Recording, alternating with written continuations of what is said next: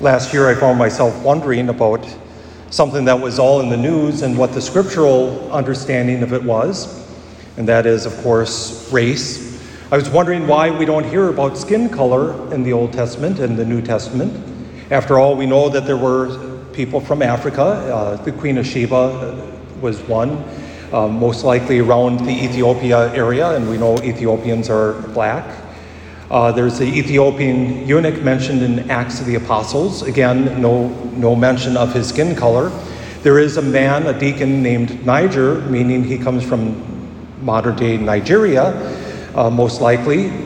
He would have been black, but there's no mention of skin color. And I found in doing a little bit of research, not a whole lot, but a little bit, that ultimately to the scripture, to the people who wrote the scriptures, to the people of the time, to the Jewish people, skin color did not matter. It didn't matter. What mattered was their culture. What mattered was the language. And yes, there were divisions between Jew and Gentile, or divisions between even different languages of the Gentiles or different cultures of the Gentiles. The Jews were mostly, not completely, but mostly spoke the same language and had at least enough similarity that they recognized each other, even though there were Pharisees and Sadducees and Essenes and just the hoi polloi, it's called, the people. There was a level of understanding between them, but there was a division between them, not based on skin color, but based on belief. And that belief was changed in Jesus Christ. As St. Paul preaches to the Gentiles, he wasn't the only one, but he's the main one and probably the most successful that we hear about in the scriptures. They begin to believe, and St. Paul says that wall of enmity that was built between you, between Gentile and Jew, between Greek and Hebrew, is smashed, destroyed. It no longer matters because we've been made one in Jesus Christ. Isn't that a beautiful idea? That all this division that our modern world says that is there is false. It ultimately doesn't matter. What matters is coming to Jesus, and that Jesus Christ in his person unites everyone. There's a place for everyone here. A place for everyone in the church. And the church ought to look more like a rainbow than it does monochromatic. That the church accepts people of all nations, and we do. The Catholic Church has people of all nations, red and white and black and yellow and blue and purple, and well, not quite, but it accepts people. And anyone who says otherwise, anyone who says there is a difference or somebody's less than based on their skin color, or even to extend it, anyone who's less than because of their language or because of their culture, is really not living the faith out.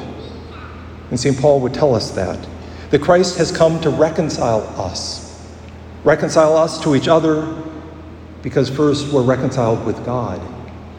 And yes, isn't that a nice message, that we all need reconciliation? We live in a world that says, well, I don't need reconciliation. You're the one that needs to convert. I watched a little video, I have to admit, and it made my head kind of explode. This woman was going on and on and on about, you need to accept Jesus Christ, you need to convert. And she started using the F word and everything like that, and on it was. And somebody said, ma'am, just calm down. Well, he needs to blink, convert. Who was the wrong one there? And the man just said, I just want to be left alone. Again, we have peace in Jesus Christ. And if our peace is disturbed, that might be a sign that we need to go back to Jesus Christ. In fact, that's exactly what happens in today's gospel passage. Last week we heard about how they were sent forth in groups of two, how they were to take nothing with them. They were to wear sandals and a walking stick, but nothing else. They were to accept whatever food was given them. If they had been treated inhospitably, to take the sandals off their shoes, if you remember this, and shake the dust. And now they come back and they're sharing the stories, and I can only imagine some of the stories that they would have shared. Do you know, Lord, we said a prayer over the sick person in your name, and that person was healed. We preached your message of repentance, and they accepted it. We saw families restored to each other. We saw reconciliation between people that had hated each other for a long time. We saw love being poured out because of the message of reconciliation. And Jesus says, that's wonderful. But come away by yourselves and rest. See, I found out the hard way, and I'm sure the apostles probably experienced this too. All work and no play makes me a very, very dull boy. Very, very tired person.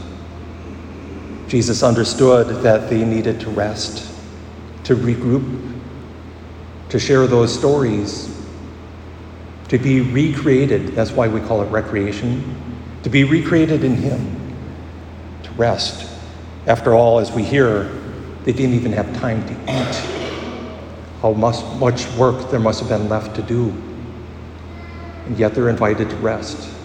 And we hear about that rest actually in today's psalm all over the place. And our psalm response, the Lord is my shepherd, I shall not want. It's usually translated, but the literal is, the Lord is my shepherd, I have peace. Peace is not just the absence of war or conflict.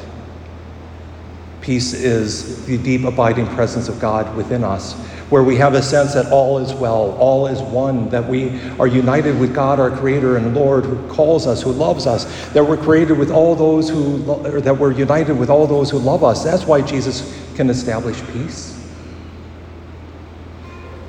And that He gives us repose beside the restful waters. Again, if our souls are tired and weary, we need to come back to Jesus Christ. And I must admit, watching the news is tiresome, isn't it?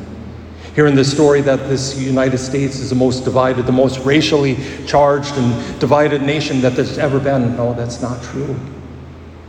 It's not true. It is true that we have racists in the United States. It is maybe true that we have some who have some not so good thoughts or feelings about other people of other races.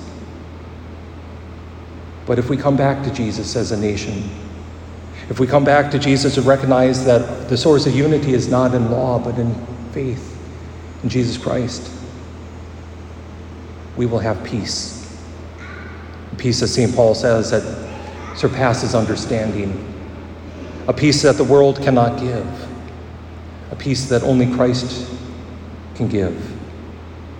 Peace that is given to us in the cross, through the cross. Because in Jesus Christ, He's put all division, all enmity, all evil to death.